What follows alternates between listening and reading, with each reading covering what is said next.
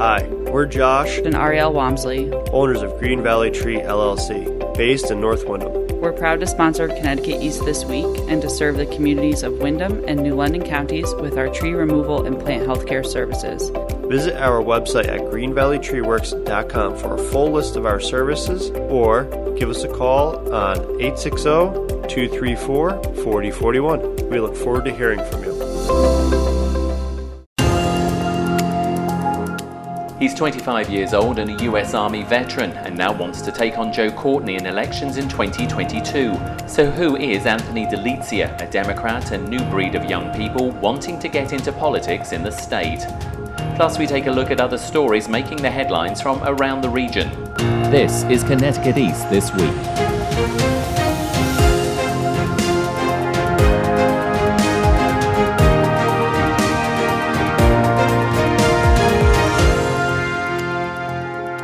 Hello, I'm Brian Scott Smith. There's a new breed of young people in the state of Connecticut looking to get into politics, and some are as young as 18 years old. They say they're fed up with the status quo and the old guard mentality of both parties and their current representatives, saying they have stagnated views and that term limits need to be introduced to stop career politicians. So what can this new generation offer instead? I caught up with Anthony Delizia, a Stonington resident and Army veteran who is a member of the Democratic Party but wants to challenge Joe Courtney of the 2nd District in next year's elections. Anthony, thanks ever so much for joining us. Thank you. I appreciate you having me. So tell us a little bit about yourself. You're going to challenge Joe Courtney. We're going to get into that in a little while. But who is Anthony Delizia? I am a Connecticut-raised individual. From 2 years old, I moved to Connecticut with my family. We lived in Norwich, and then from 2nd grade, moved to Salem, Connecticut, where I spent the rest of my young life being raised. I joined the Army in 2014. I was an all-source intelligence analyst working in military intelligence. I deployed to the Middle East in 2015, which was a really amazing, unique experience. I then reclassified to a behavioral health specialist, where I spent my second contract at Fort Hood, Texas, and now I am back here helping run my family's business and expanding us outside of just the local aspect. And that's pretty much it. That's pretty much me. I'm a passionate social activist, I call myself. Throughout the 6 years in the Army, I was really involved in politics and trying to push issues that I think are important. Why are you interested in politics? Because I think I've read in a couple of other interviews that you've given that politics doesn't necessarily run in your family. You've always had an interest. So where did that come from? Yes, certainly not. My family thinks I'm crazy for wanting to go into politics. It's not something that anyone particularly has been fond of, but for me, I just always gravitated towards not just politics, but government in general. I always found it fascinating, my favorite subjects in school. I just think there's something about what our system is set up to do, what the goal of our system to do, which is to help the community and help real people. And I feel like being a representative of your community, of your district, of whether it be a lower local level or president of the United States, it's meant to do good, and it gives you a platform to do good as long as you bring honesty and integrity into that position. So let's move on to this incredible challenge you've set for yourself. Yes. You are a member of the Democratic Party, and you have decided to challenge Representative Joe Courtney, who has been a representative now for about 15 years for the 2nd District. Why did you decide to do that? So I'm not sure how many people are aware, but Representative Courtney has gone unchallenged by any other Democrat for over 10 years. So to put that into perspective, when it comes to the United States House of Representatives for Connecticut's 2nd District, we have not had a Democratic primary for that position in over 10 years, which to me is the greatest disservice that we can do to people in general, is to not give them another option. Popular or not, there are other people with different ideas, different viewpoints, who may better represent your ideas and viewpoints. And when you go 10 years without even having another choice, without being able to make that decision for yourself, then you can't truly say that you're being represented exactly how you want to be. Because at the end of the day, in most situations, in most cases, a Democrat's going to vote Democrat, a Republican's going to vote Republican. And if Joe Courtney's the only option, then there's no room for growth. I suppose I would put this to you. He has been challenged, obviously, by Republicans. Like you said, Yes. He hasn't been challenged by Democrats. Every Republican challenger has failed to Yes. oust him. In fact, the last election, he had 60% of the vote. What is it that you think you've got that potentially could, put you in a position to replace him? So I think that what we've seen over the last 15 years, so when Representative Courtney was first elected, it was something like 85 votes or some extremely low margin of victory. And then every single election since then, it was a larger margin. I think the lowest since that first election was 58%, some crazy number, right? And he's always secured his spot. What I think we've seen over the last 15 years, especially as we grow and as we adapt and as the ideology of a certain area starts to shift, you just see that margin of win for Joe Courtney grow bigger and bigger. And I think a big part of that is because we do have a lot of Democrats in the state. We have a lot of unaffiliated voters, which tend to vote Democrat if you look at the spread of the elections. So I think the margins of his victory come down to the point that even though we are more middle of the road district of the entire state, we still are more liberal. And the Democratic candidates just tend to perform more well. I think what I'm doing with this campaign is giving another option to people. I'm giving a more progressive viewpoint, in my opinion, than Representative Courtney, to give that option to the people of our district. And I think that as much as he's done, as popular as he is, at the end of the day, people can pretty much all agree that no one should spend a lifetime in Congress, that our government is not meant to just be a career field that you can collect a pension after X amount of time and go about your ways. It's supposed to be a tool for the people, and term limits for me are the most important thing, which is why we're focusing that as one of the aspects of our campaign. So give us an idea of some of the things that, mean something to you and you feel mean something to the people that you want to represent that, are different to Joe Courtney. For me, healthcare is a huge aspect of this campaign, of what I believe. I personally believe that we should expand Medicare and a public Medicare option to all people. I think that certain life-saving treatments, such as chemotherapy, radiation, dialysis, things that are required to save your life, that should be free, hands down. No one should have to choose between saving their lives or seeking medical treatment or paying their next bill, paying their car payment, their mortgage. I personally believe that is definitely more... Well, I know for a fact that that's more progressive and liberal than Representative Courtney. That's, in my opinion, one of the most progressive things that I think separates us. I think it was, can't remember exactly when, last year, 2 years ago, but Representative Courtney, he supported an option for, I think, people between 55 and 65 to buy into Medicare. But to me, that's not good enough. You have a lot of young people who are already struggling starting off their lives because of education and how expensive college is, right? People who are starting off their young lives in massive amounts of debt. So you have a lot of people who are uninsured, a lot of young people who are still staying on their parents' insurance policies until they no longer are able to. And so for me, I think that's the wrong answer. I think that there should be an option that, hey, you can get Medicare coverage no matter what age you are, because healthcare is a human right. Plain and simple, it's a human right. No one should have to choose between medical care.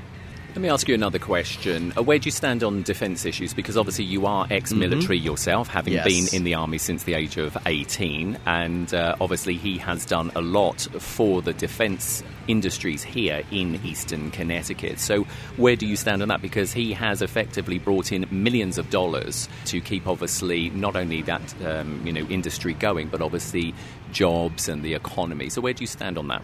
Yeah, so I think that's something that kind of sets me apart is, if you look at a lot of people who are ex-military running for office. A lot of times you see them running as a Republican because there's kind of that association a lot of times.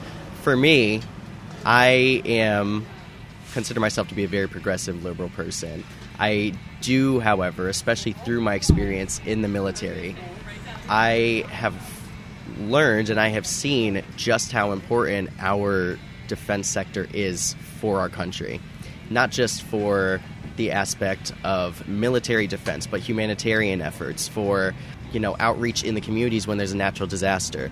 Our military is extremely important, and I certainly plan to be a huge advocate, not only for expansion of jobs and expansion on the sub-base, which really supports what makes our Navy what it is.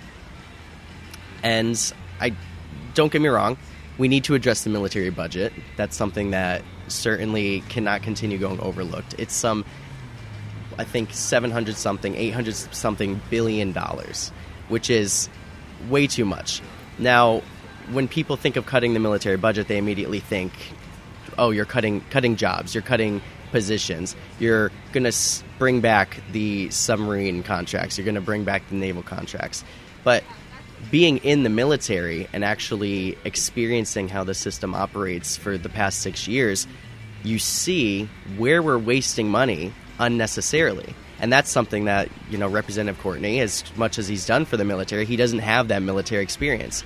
Now, as a veteran and having been in the military, you see that we waste so much money at the end of every fiscal year, which is in October, when the budget is about to reset for the military. Units start spending the rest of their budgets on random, unnecessary things, something that I think we need to kind of highlight. The reason units are doing this is because they know if they don't spend all of their budget, Congress is not going to allocate them the same amount the next year.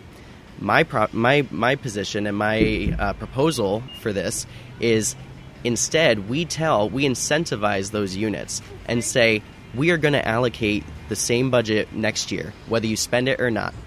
Give an incentive. If you spend X amount under your budget, the people, maybe the soldiers, the service members within that unit, they get a small monetary bonus, right, for saving money. Because at the end of the day, we could roll any money that's saved over into the next year so that it's less new tax money that's being used. So I think that there's a lot of places, especially when it comes to fraud, waste, and abuse is what we call it in the military, when it comes to electricity consumption, having all the buildings have the motion sensor lights so that we aren't just leaving lights on overnight.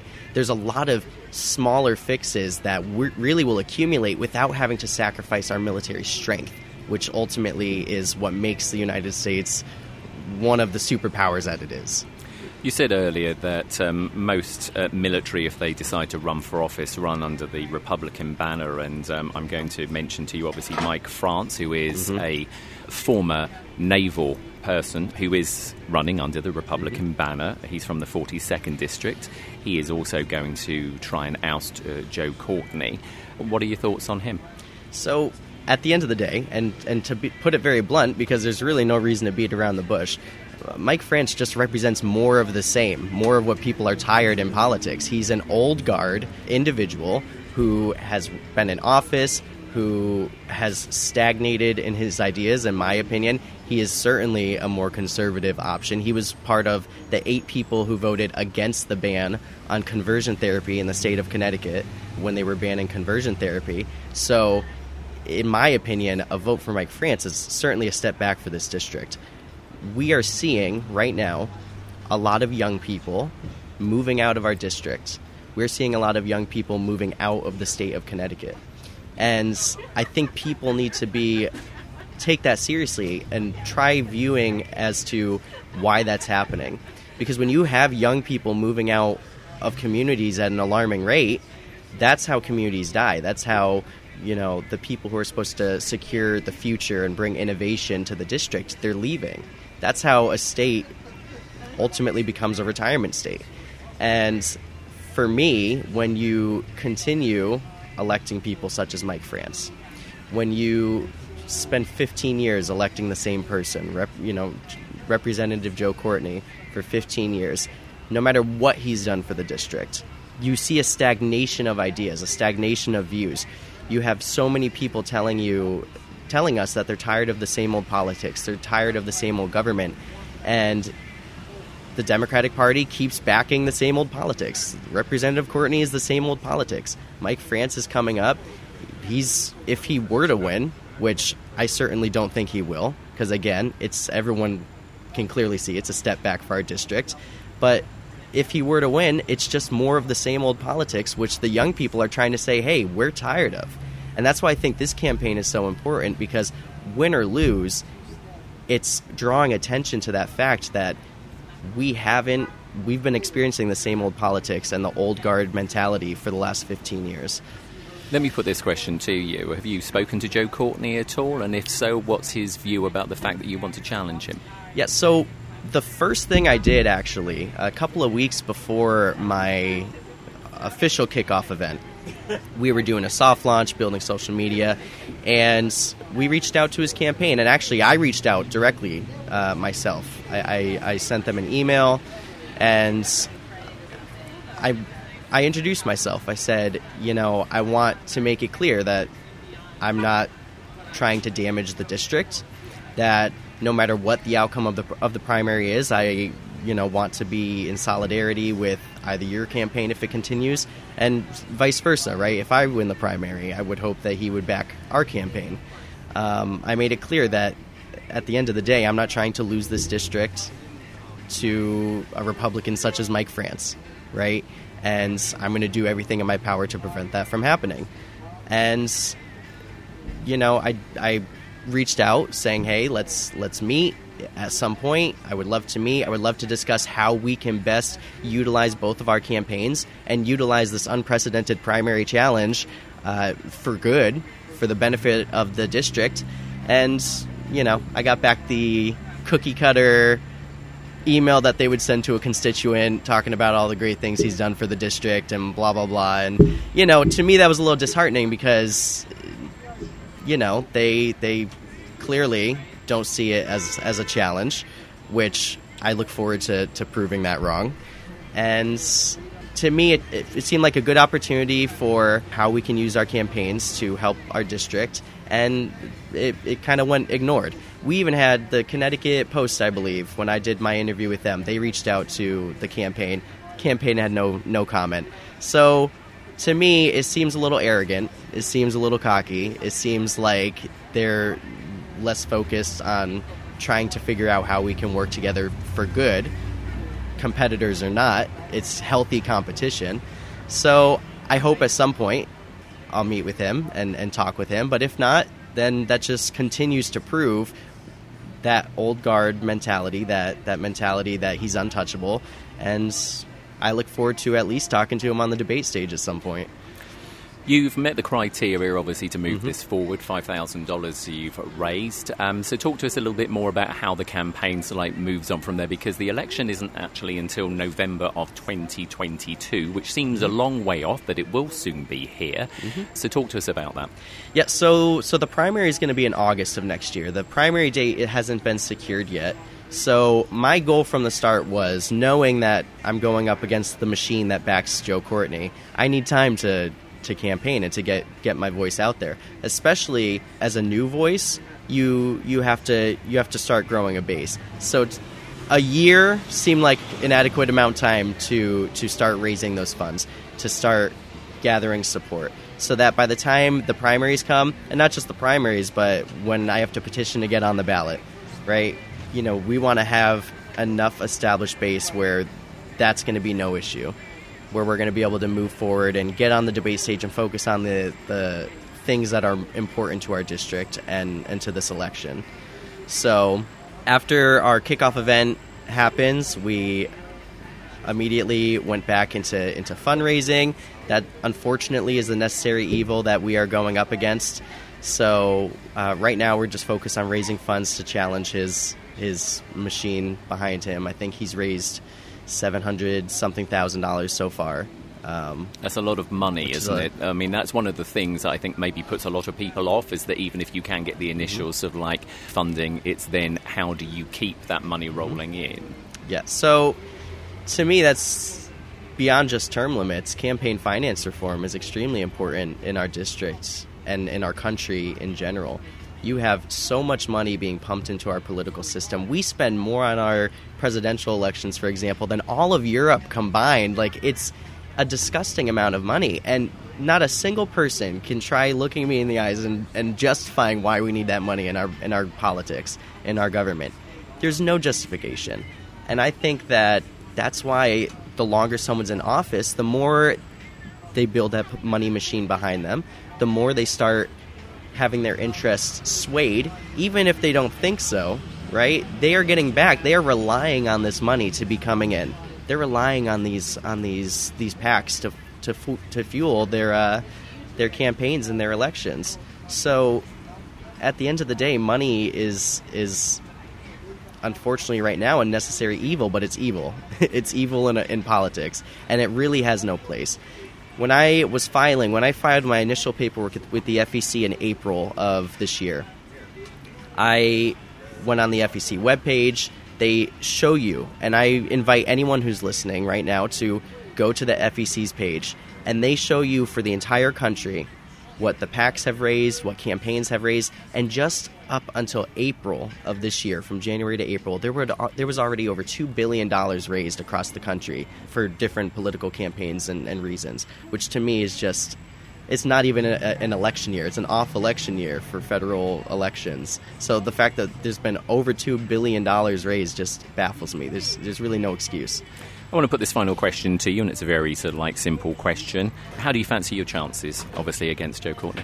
So, actually, the more I've been out talking to real people and the more that we've been getting the word out about our campaign, the more confidence I've actually gotten, because really, yes, he's a popular person, but when you really look at it, he's popular with the Connecticut political machine, right? And when I've talked to real people, and you say the word term limits, for example, their eyes light up, because Democrats, Republicans, independents, everyone can get behind term limits. Everyone can agree that no one should spend a lifetime in Congress. So actually, the more that our team has gotten out and I've met real people, my confidence has grown, because I know that the interest is there. And I think we really have an opportunity here with this campaign to energize not just the young people, but energize the Democratic base in general, which again has just stagnated and gone with the flow for the last 15 years. So I'm excited to see how this next year is going to go, and I really am optimistic with our chances. It's going to be a lot of hard work, but if I didn't believe in what I was doing, then I wouldn't be here to begin with. So, well, it's been a pleasure talking to you. Thank you for your candid conversation, and we look forward to following the progress of your campaign as we go into, obviously, the elections for next year. But in the meantime, Anthony Delizia, it's been a pleasure. Thanks for joining us on the podcast. Thank you for having me.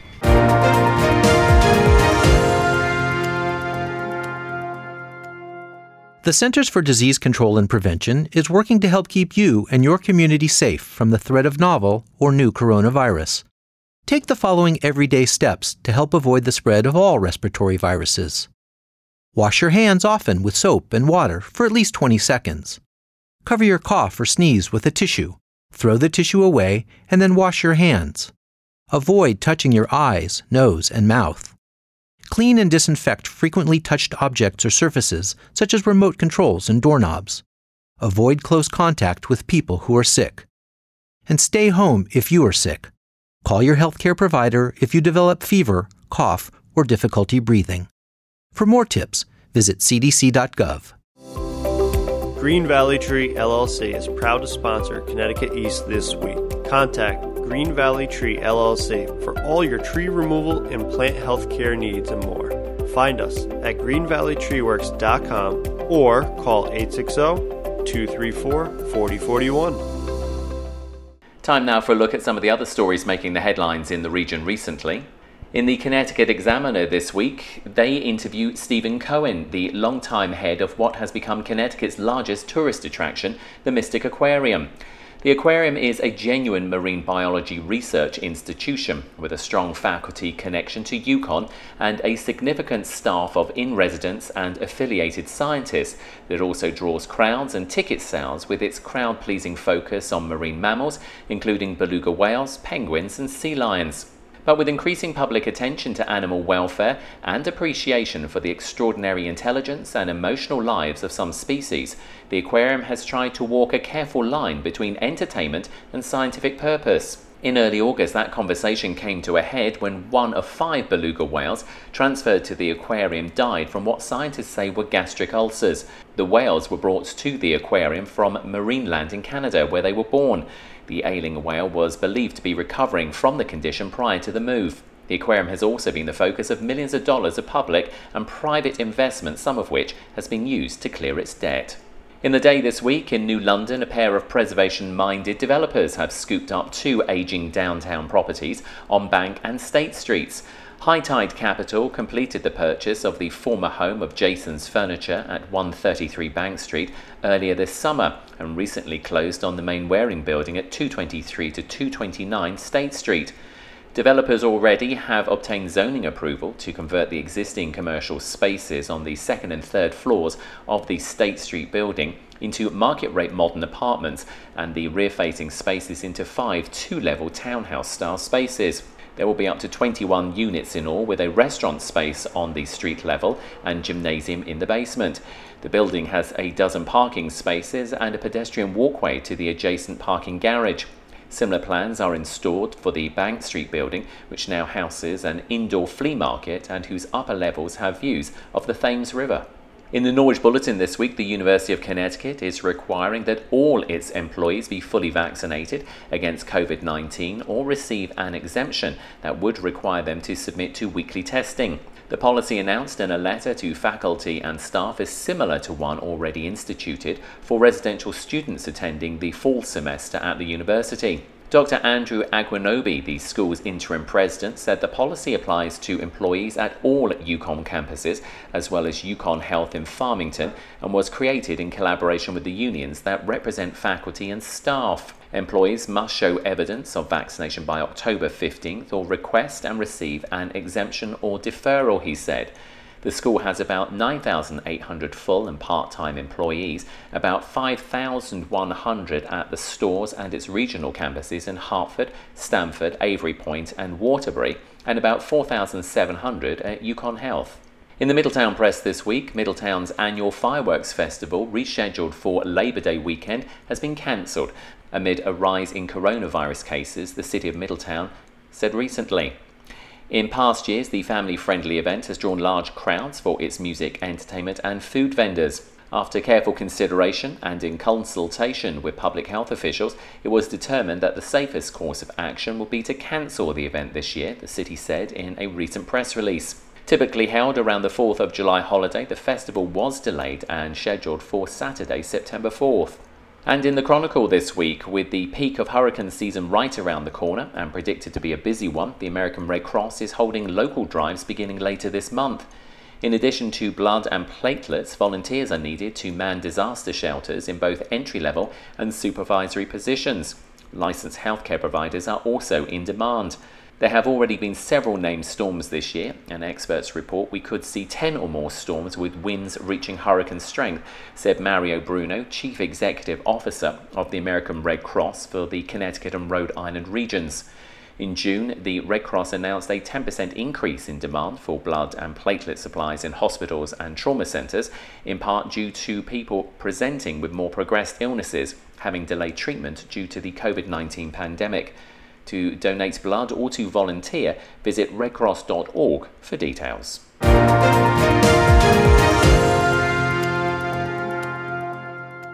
That's all from us for this edition. Do send us your questions and story ideas to the show via our website at connecticut-east.com or Facebook or Twitter at Connecticut East and on Instagram at Connecticut East This Week, where you can also listen to the show again on demand. And please like, follow and share on your social media platforms too. I'm Brian Scott Smith. Thank you for listening.